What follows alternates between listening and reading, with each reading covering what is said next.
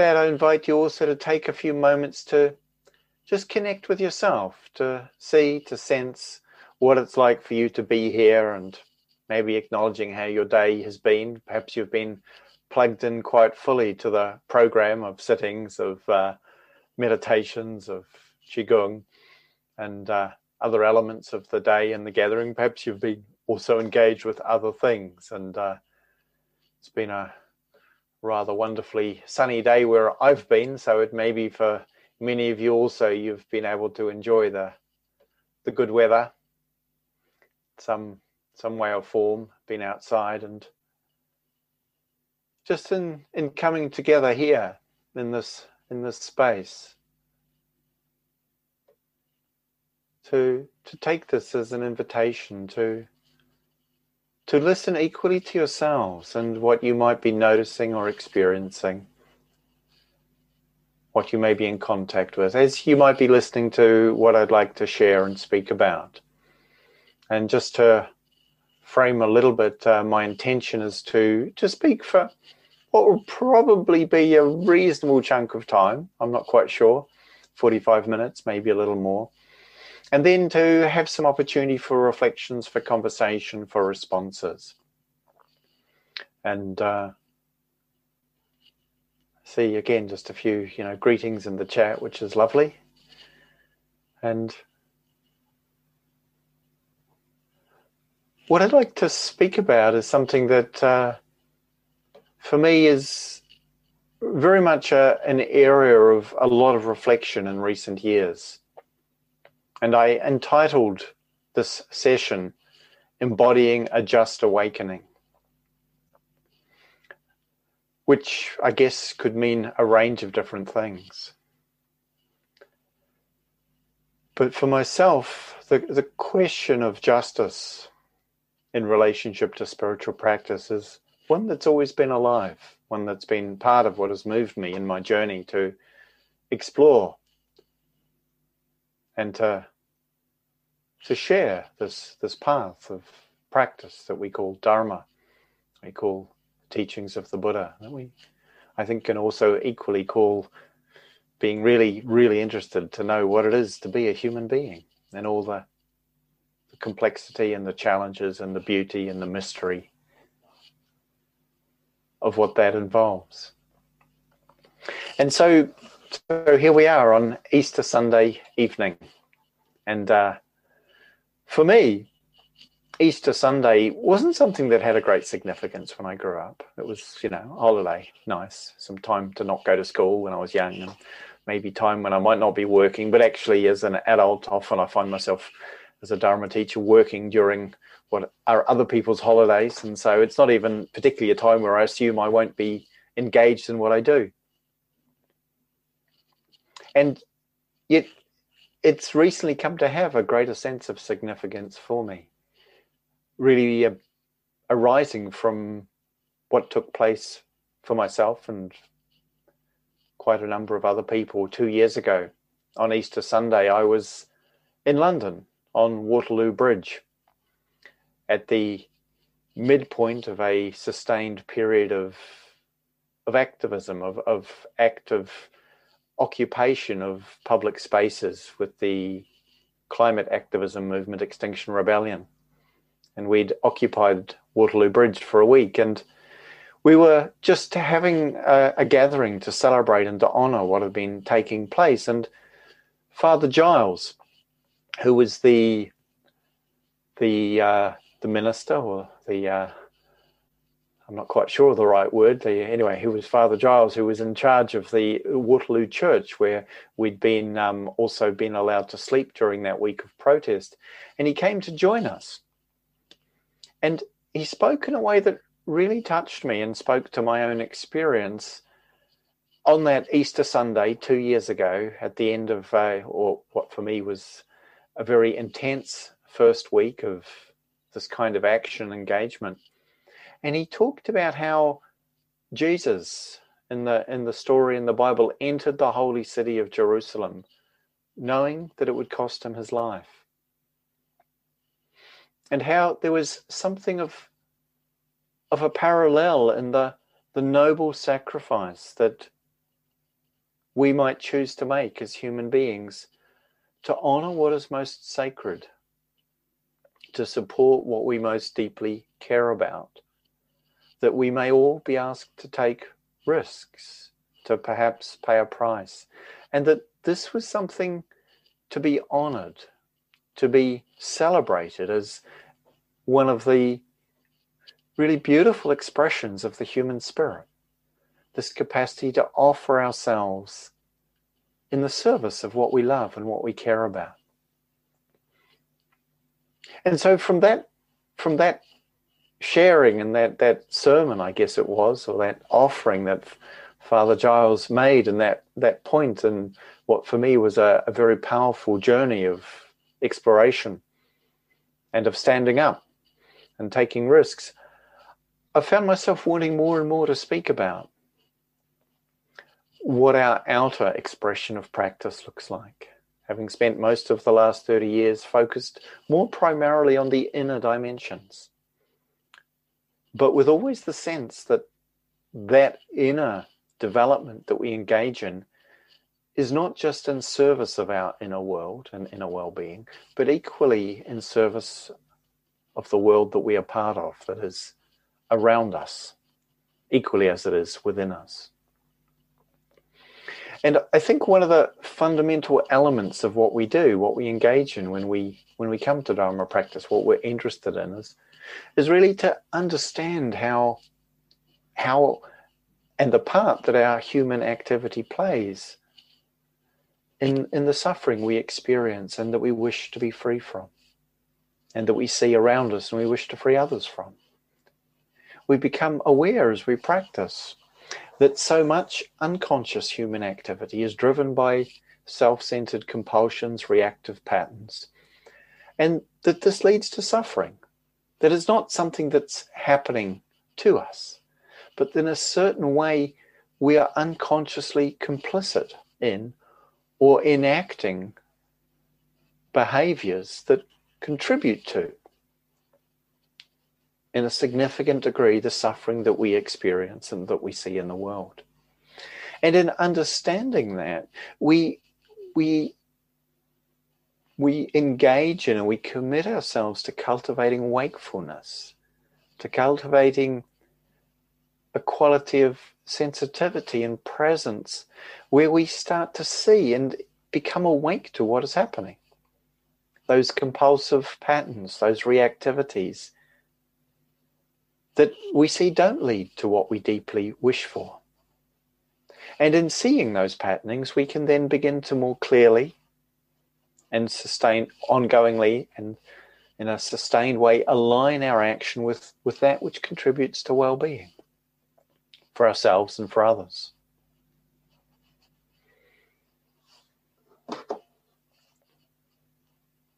And so Dharma practice is always rooted in understanding that, in fact, how we live our lives is at the heart of what shapes, and we could say creates, the world that we live in.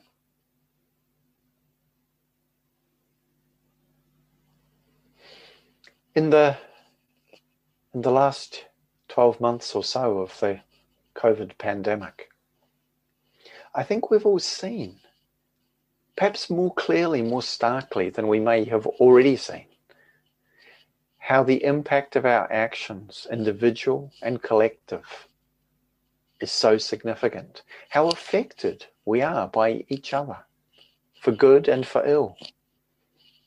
And how we are all reliant upon each other for our safety and for our well-being, for our protection and for our care. And I imagine also, again, for many of us here, there will be a way in which we've felt very keenly for the vulnerability, for the isolation, for the financial and material insecurity impacting so many, perhaps impacting ourselves or those near and dear to us, equally impacting others further afield and around the world. And we see how deeply this can touch us, to be aware of this. And we can also, I think, feel and have a sense of reverence or honoring or wishing to bow to all of those who've been caring for others in this time. Caring for family, caring for friends, looking after community members, taking care of those who are in the health service as patients or residents. In so many ways, so much sacrifice, so much giving, so much extending out beyond one's own ease or comfort zone has been shown and shared and demonstrated in a way that's beautiful and blessed and touching in our world over these last 12 months or so.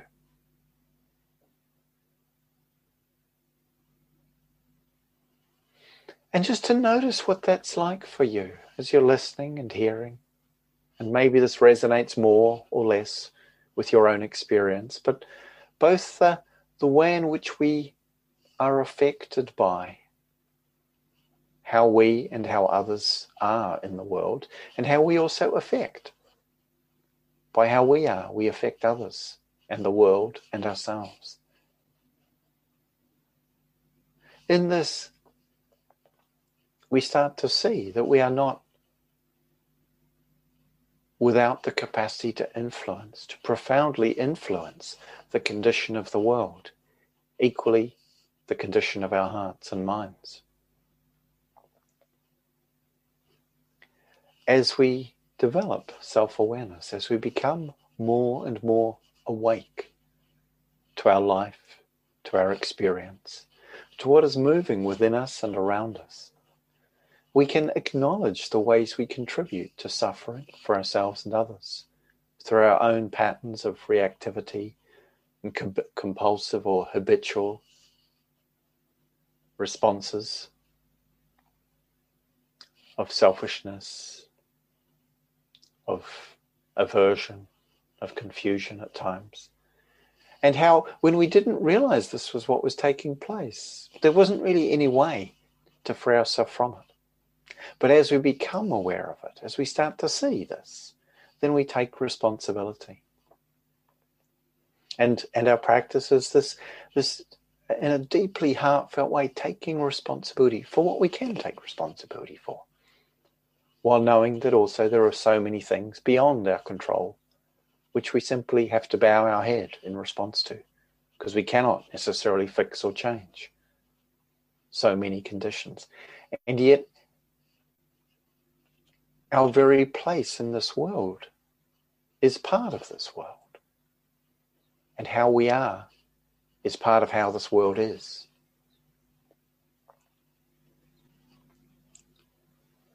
In meditation practice, as we settle and quieten, as we go deeper into the simple, immediate, and mysterious, profound depth of what it is to just be here,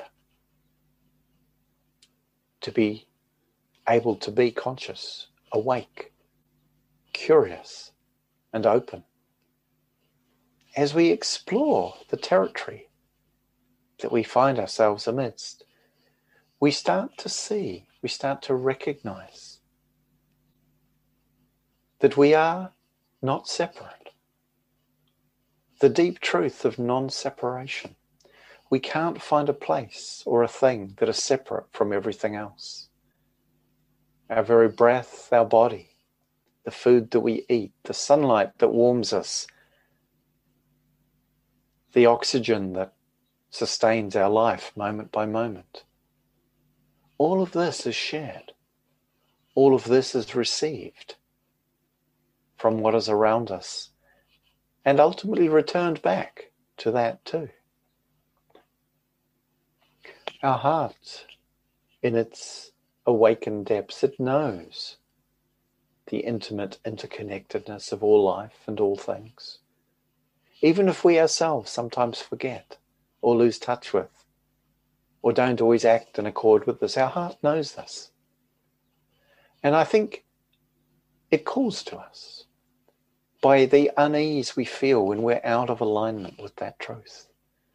Uncomfortable as it is, it's also something blessed and sacred, that inner discomfort, divine discomfort, it's sometimes been called. that calls us back to finding our way to live in an expression of a life that honors this deep truth.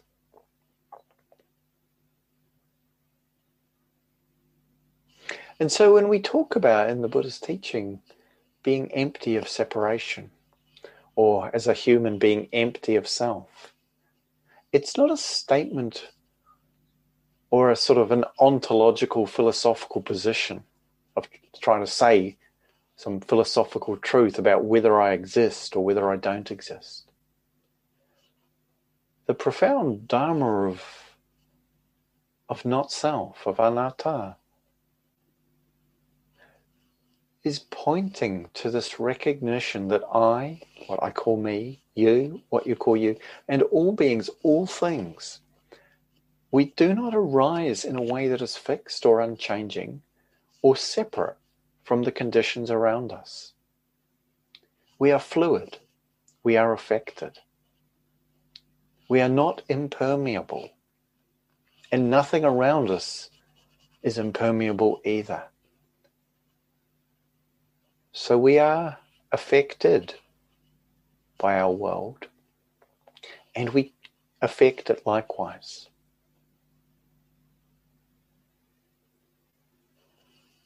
And so what we call me, what we call you, is not we could say here, what we call Yanai, this is not an unchanging or isolated, self-existent being. We can reflect in this way and see that gives a freeing, a softening, an opening of the tightness that we can sometimes experience, the constriction around the sense of me, of self, of I am like this or like that.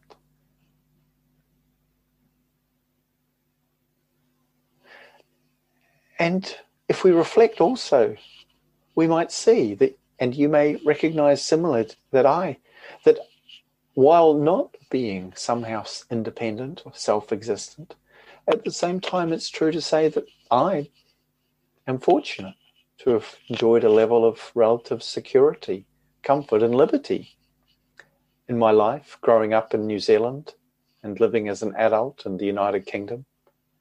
This has not been the experience of many, perhaps most, of the human beings who've lived on this earth, and even those who live today. So I'm fortunate in that regard. And I'm also subject to the conditions of the world and of history. And I'm the child of my father, who as a Jewish infant was a Holocaust survivor, sent to a concentration camp in the Ukraine in 1942, aged just 2 years old, and survived. And I'm also the child of my mother, who was a 6-year-old Bengali Swedish girl in Calcutta, lived through the partitioning of India after the colonial powers of this country left.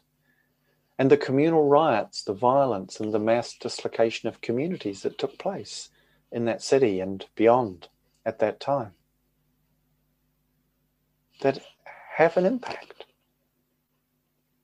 not just on my mother, but on me. And I'm a child who grew up as a darker-skinned immigrant kid in the deep south of rural southern New Zealand. I didn't know it was the deep south then, it was just how it was. But I see how it was now. And equally amidst the incredible natural beauty and untamed wilderness of that country. And so I'm just, in a way, wanting to enter into some territory that I'd like to speak about. And I don't have a framework for doing that I sort of can lean on. It feels like I'm called to speak about justice here and what that means. And I'd like to speak about climate justice, ecological justice, social justice. And I know that in doing so, I'm going to get it wrong. I'm possibly going to say things which don't land well for everybody. And so there's some vulnerability there for me. There's part of me that thinks, why would you do this? But there's another part of me that says, how could you not? So please forgive me for my own limitations and unskillfulness, so far as you may experience that from me.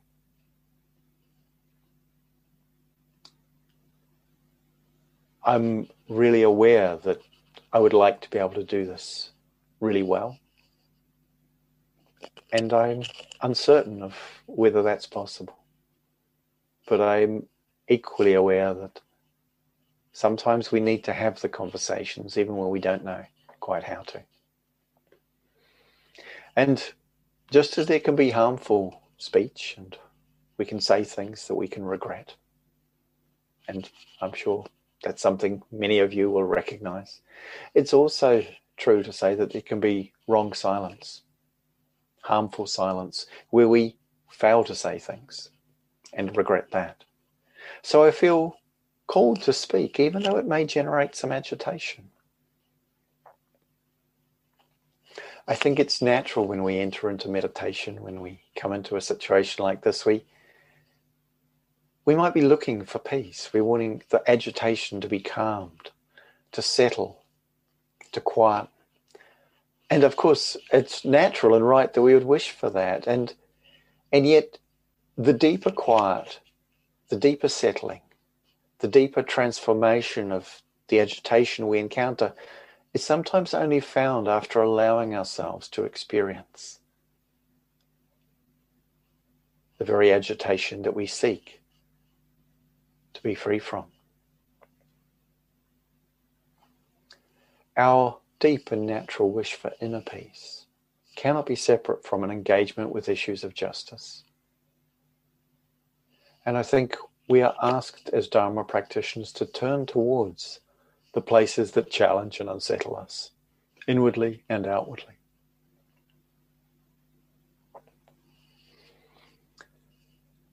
So I invite you just to take a moment to breathe, just to notice for yourself how my words are landing.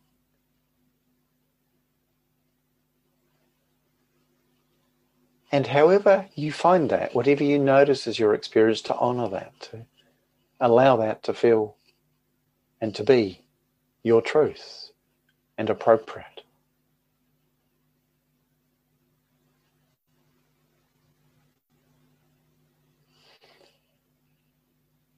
As someone who lives in the United Kingdom and have done for most of my adult life, and in the Western world for, apart from a few years of traveling, my whole life, I benefit from physical comfort and security and material affluence of a culture and an economy that is consuming the limited resources of our planet at an unsustainable rate. While climate destabilization due to greenhouse gas emissions and ecological devastation, ecosystem destruction, species extinction accelerate. And while many people and communities in my world do not have what they need, do not have food, do not have shelter, do not have security, do not feel safe within the society that they live.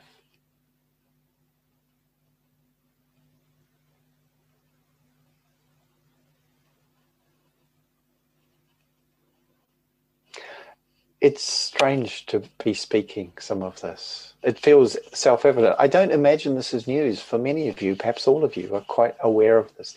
Yet there's something that happens when we just allow something to be named, allow ourselves to hear, to feel, to sense what that's like. It's sort of strange for me because I can't see you all. Some of you I can see through the pictures, but not all at once. And we're not sitting in a physical space together where I could feel or sense perhaps more of responses. And that's fine, but I'm just naming that because that's part of what's here. And I'm okay to be in this place that's not entirely comfortable. But I hope that you also feel okay where you are And if that's not entirely a comfortable place in hearing what I'm sharing, that you can do what you need to take care of yourself there. In response to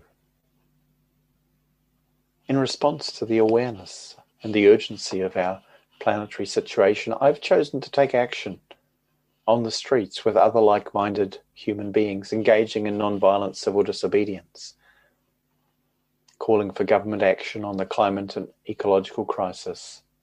And in that process, I've been arrested, taken into custody, criminalized, and punished. And it's not something I would have a few years ago imagined was going to be my pathway. But there's something in the situation of our world right now that I think is calling to more and more of us to find our own way. And for each of us, it can look very, very different. I'm only speaking of my own response, not any idea of what someone else's needs or should be. But that we need to find a way to take care of a situation that we're in. And in describing what I've described in terms of, arrest and custody and being punished and all that, I'm really aware when I say that I'm a middle-aged, university-educated, heterosexual, cisgender man who passes for white. So I'm a member of an immensely privileged and powerful demographic in this culture, in this country, and in this world. I'm incredibly fortunate in that regard for all the challenges of my life that are real, that aren't to be denied, but I'm incredibly fortunate. And it feels like that good fortune is not something I want to claim ownership of, insofar as that I want it to be just for my own well-being. It feels to me that this fortune can be shared by being, in a way, risked in the service of what I care about. In this gathering here, this Gaia House Sangha gathering over Easter, spring gathering, we wish and hope that everyone feels welcome. And it's something we've spoken of amongst the Gaia House teachers and the trustees and the staff over recent years, more and more, the recognition that we wish for everyone to feel welcome at Gaia House, in this gathering and anything we offer. And we also recognize that we need to make this welcome explicit. We need to say, and I do hope it feels to be the case, that you are all, each of you, welcome here. Whoever you are, however you know yourself to be, whatever your ethnic heritage, whatever your sexual orientation or gender identity, whatever your religious or cultural history and experience, whatever your age, whatever your education, whatever your class, whatever your ability, whatever your neurology, whatever it is that makes you you, I truly hope you feel welcome here. I'm certainly glad that you're here just as you are. And I know that we also need to say this, because that's not everybody's experience. As much as I would wish it to be so, it's the case that in our society, this is not so for everyone. The norms and structures and culture of our world do not equally welcome, recognize, value, and support all people of every kind. And again, I don't imagine as I say this, that this is news to most of you. But there's something important, it feels for me, about just speaking it and allowing ourselves to hear it, allowing whatever responses we have to be here. And we can see and point to so many different elements of our cultures, conscious and unconscious, that contribute to this. And some of the primary patternings we see of patriarchy and sexism, of systemic racialized oppression and racism, of homophobia, transphobia, ableism, so many different ways, classism, so many different ways that somehow we devalue what appears different in whoever we may call others. We see this. It somehow seems to be something we do as human beings. There's a tragic tribal tendency. There are good things about tribalism when we form community and we make a village, in a sense, with others, where we share together. But there's also a way in which we separate ourselves or hold ourselves away from, apart from, and at times imagine ourselves better than, not just different than, other groups or communities. Not always consciously, but nonetheless with profound impact. And we can see also materialism, the urge, the insatiable consumption that drives so much of our social and economic activity, to have more, even when we have plenty. And the inability to recognize and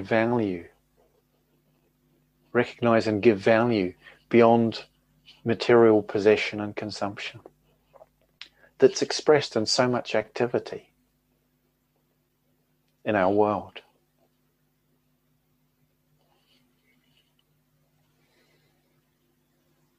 And I imagine that these are things you're aware of, that concern you too, that touch your lives in different ways.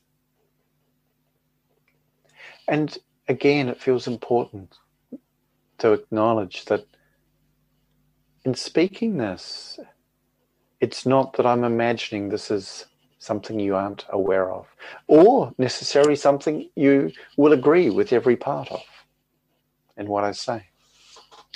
But there's something I think really important, that we sit together as a community of people interested in spiritual practice, people interested in the Dharma of wisdom, of compassion, of peace, and of freedom. We sit together and feel into what's here for us as human beings.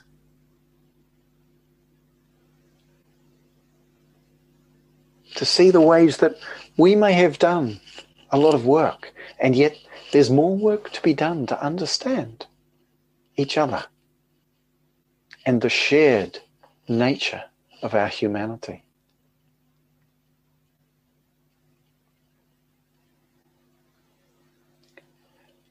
And for myself, there's been a journey in really the last, 5 to 10 years of just understanding. Being someone who always thought, well, I understand about justice issues, but seeing that there are so many more. And of course, you can hear the error in the belief I understand. Of course, I don't understand equally. But one territory that's touched me in recent times, the territory of gender identity.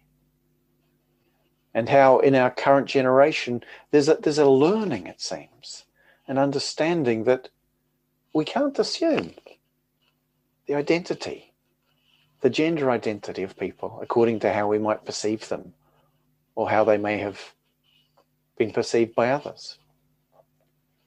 And so by my name, I've identified my gender identity. I identify as a man. You can refer to me as him or he. And to put this is for me an attempt to express my sense of, let's not make an assumption here. Let's leave it open. As a friend told me in the university in the 80s, they wore a badge that said, "Why assume I'm heterosexual?"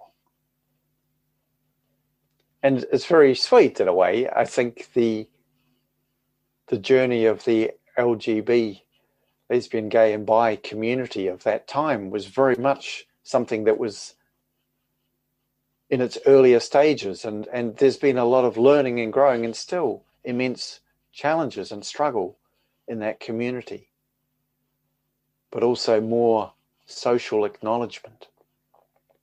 And it feels to me like the realm of gender identity is a whole new territory in which we're being asked to learn, to understand.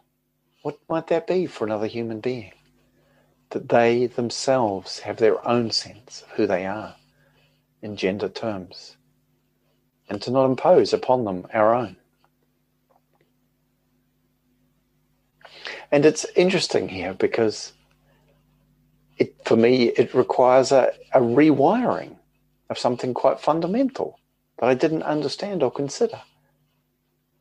But in the Buddha's, or in the tradition of the Buddha Dharma, there's something quite remarkable here, which is that there's always been something embodying that, or not, maybe not always, but the embodiment of compassion and awakening that we refer to, and that I have here as an image, Kuan Yin,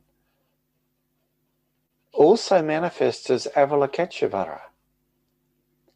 And Avalokiteshvara is often assumed to be male, whereas Kuan Yin often assumed to be female, although in fact both of them are somewhat fluid, sometimes male, sometimes female. And it's as if within the tradition of the Buddha Dharma, there's a gender fluid being, awakened embodiment of compassion that is not fixed in gender identity. And I find there's something worthy of contemplating, of acknowledging.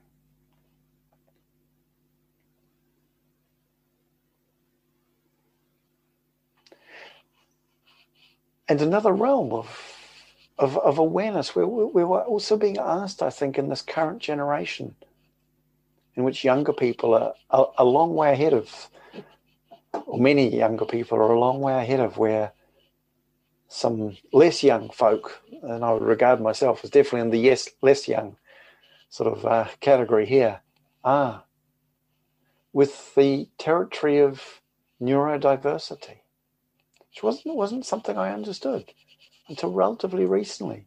See, we've so easily normalized a certain version of brain function, neurofunction, and abnormalized what is different.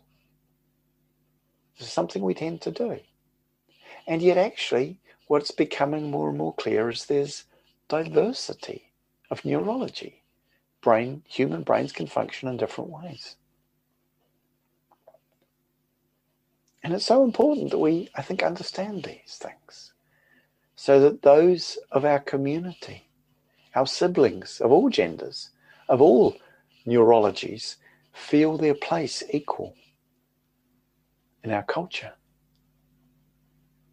And it's literal for me. My sister was diagnosed with autism just last year, in her 50s. And it's such a relief for her to understand how her experience makes sense. And it's been a great relief for me to understand, oh, that's why she is like that. Oh, that's how she makes sense in ways that previously I couldn't make sense of. And it actually allows my heart to be much more open in places where I couldn't previously because I didn't understand.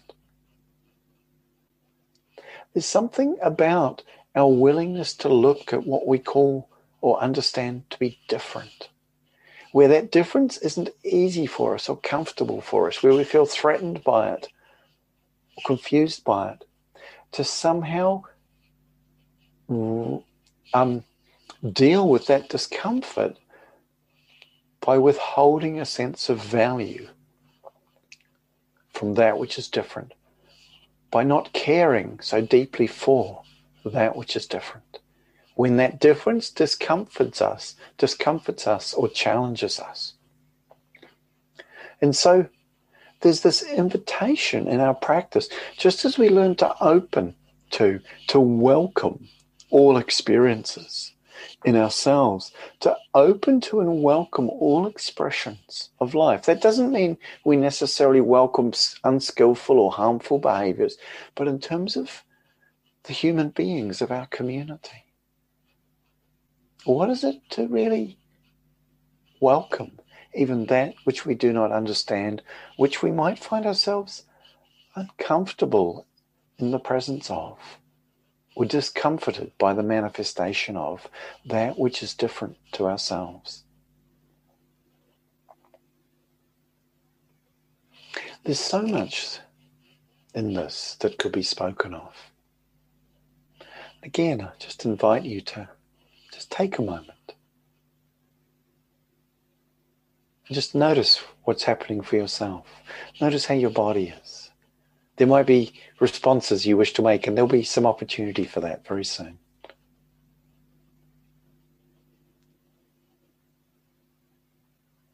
It's hard to bear. One of the most, for me, touching and accurate translations of the word dukkha. We talk about the truth of dukkha, often translated as suffering, is that which is hard to bear, which is not easy for us to open to allow our hearts to be touched by. But to allow our hearts to be touched by this is the essential foundation for finding a response. Finding our response. And these responses that our hearts are called to make, to offer, I think are so called for, so needed in our world.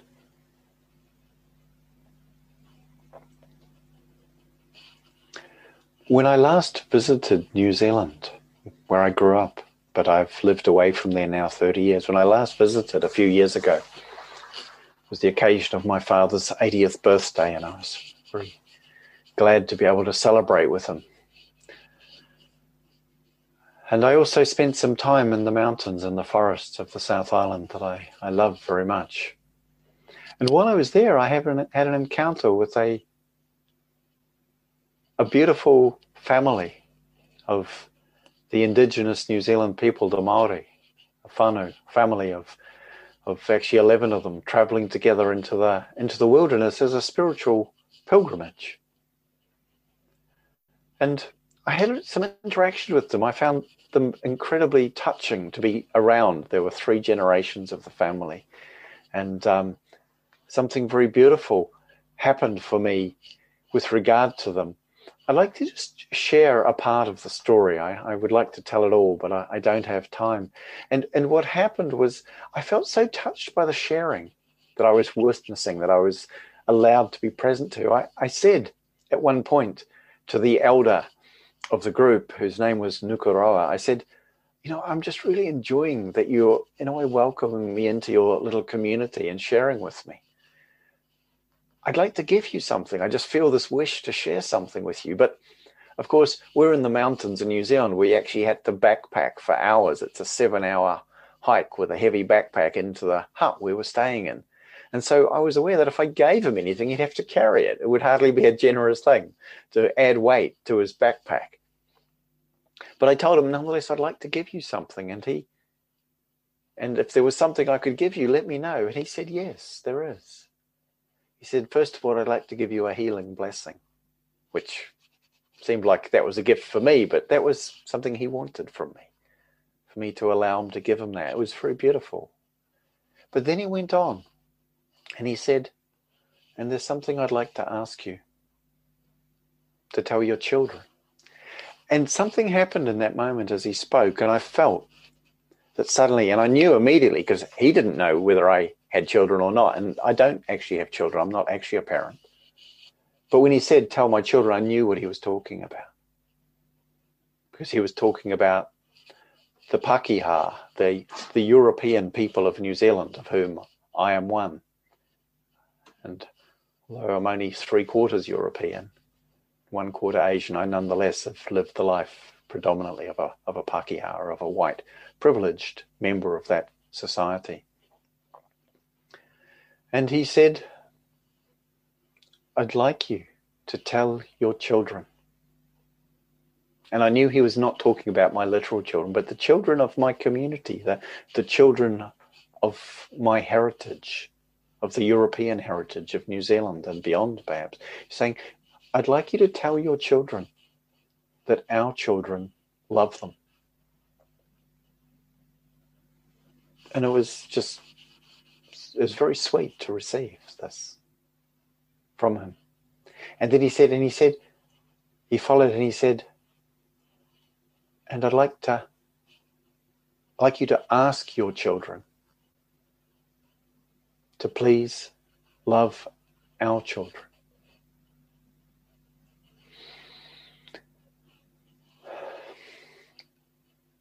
And it was so poignant the way he said and asked that. And so clear how the lived experience of the children of his community did not experience being reliably and universally loved by the children of the white European Pākehā heritage community, and by the systems that they had brought and the culture they had brought to the land of Aotearoa, New Zealand.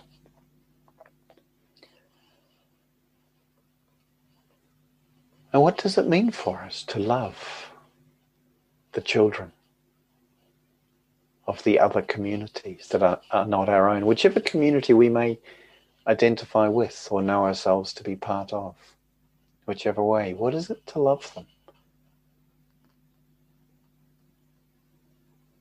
To see that so many have been left out of the care and support and the value that they need to be offered in so many ways. And we've, I think, so many, again, been touched by the Black Lives Matter movement and the call for justice in these terms. And likewise, the Reclaim the Streets movement. And just as we feel the grief and the anger of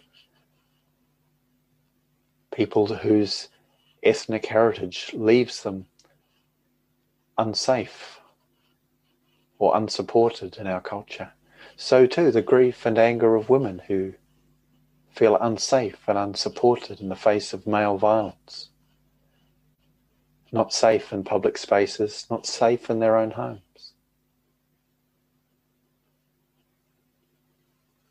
To let ourselves sit with what arises, to feel the truth of these realities in our world. And equally the reality of climate destabilization, the floods and fires, the storms and rising sea levels, and the multiplying climate refugees. So much to sit with, where we see the need for our human community to stand up and to act, to find a way to come together. It seems as if we turn towards this, our heart might break. And I don't find it easy to contemplate this. I don't find it comfortable. And again, I invite you to just take a moment to pause, to breathe. If it's helpful and there's something you need to do, to just take a moment to look around.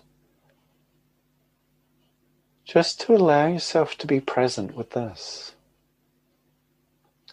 aspect of reality that's here in our world. It's quite natural and appropriate we might feel sorrow or remorse, which is very different than a sense of guilt or blame or judging.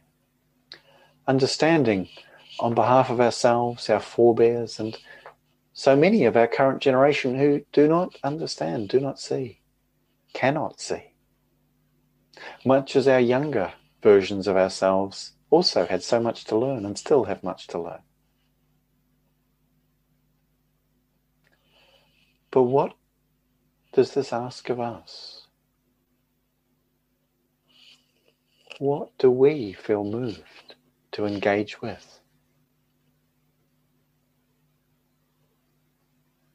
I found myself, as I said earlier, called to expressions of action and activism involving non-violent civil disobedience, seeking to get the attention of government and the population at large. And so many others are called and finding ways to act in this way and in other ways.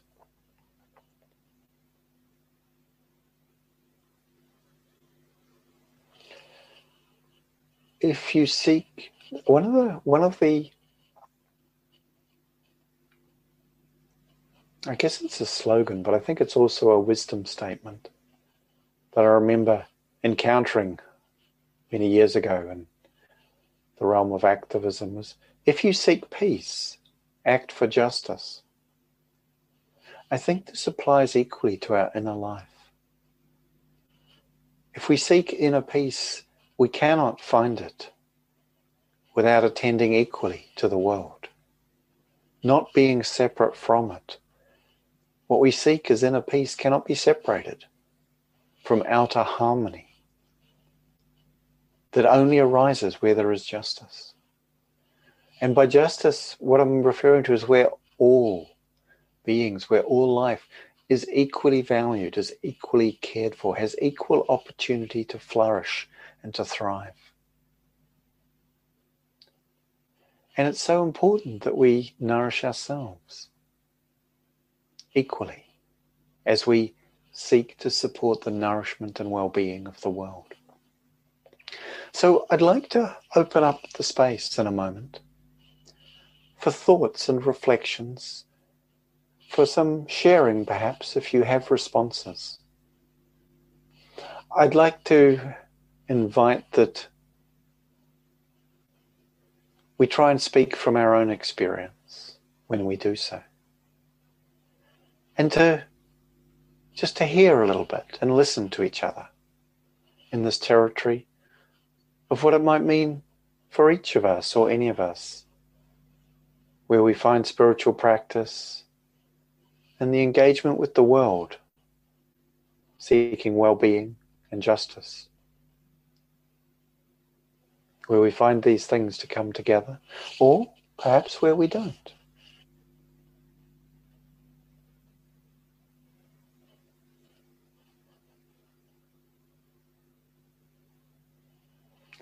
And I think I'd like to bring these reflections to an end. Just for now. I realize there's more I could say, but perhaps what needs to be said can come in response to questions that might be asked or reflections that might come.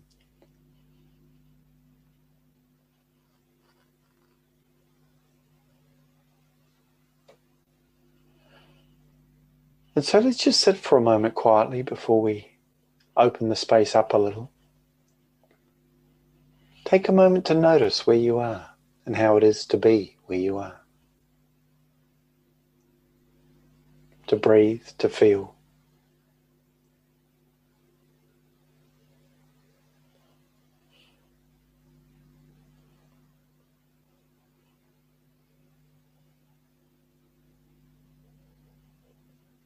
And if there's anything you find you might need or wish for that might be of support or nourishment,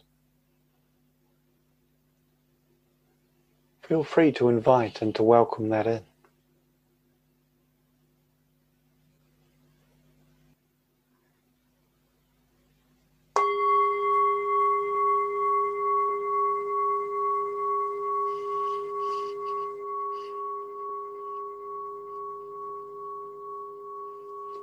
May our practice be for the welfare and well-being of all that lives, ourselves, each other, and all of life.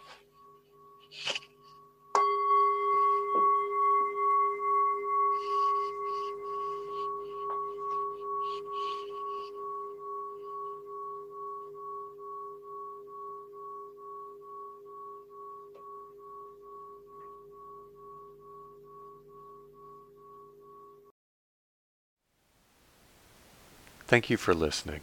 To learn how you can support the teachers and Dharma Seed, please visit dharmaseed.org/donate.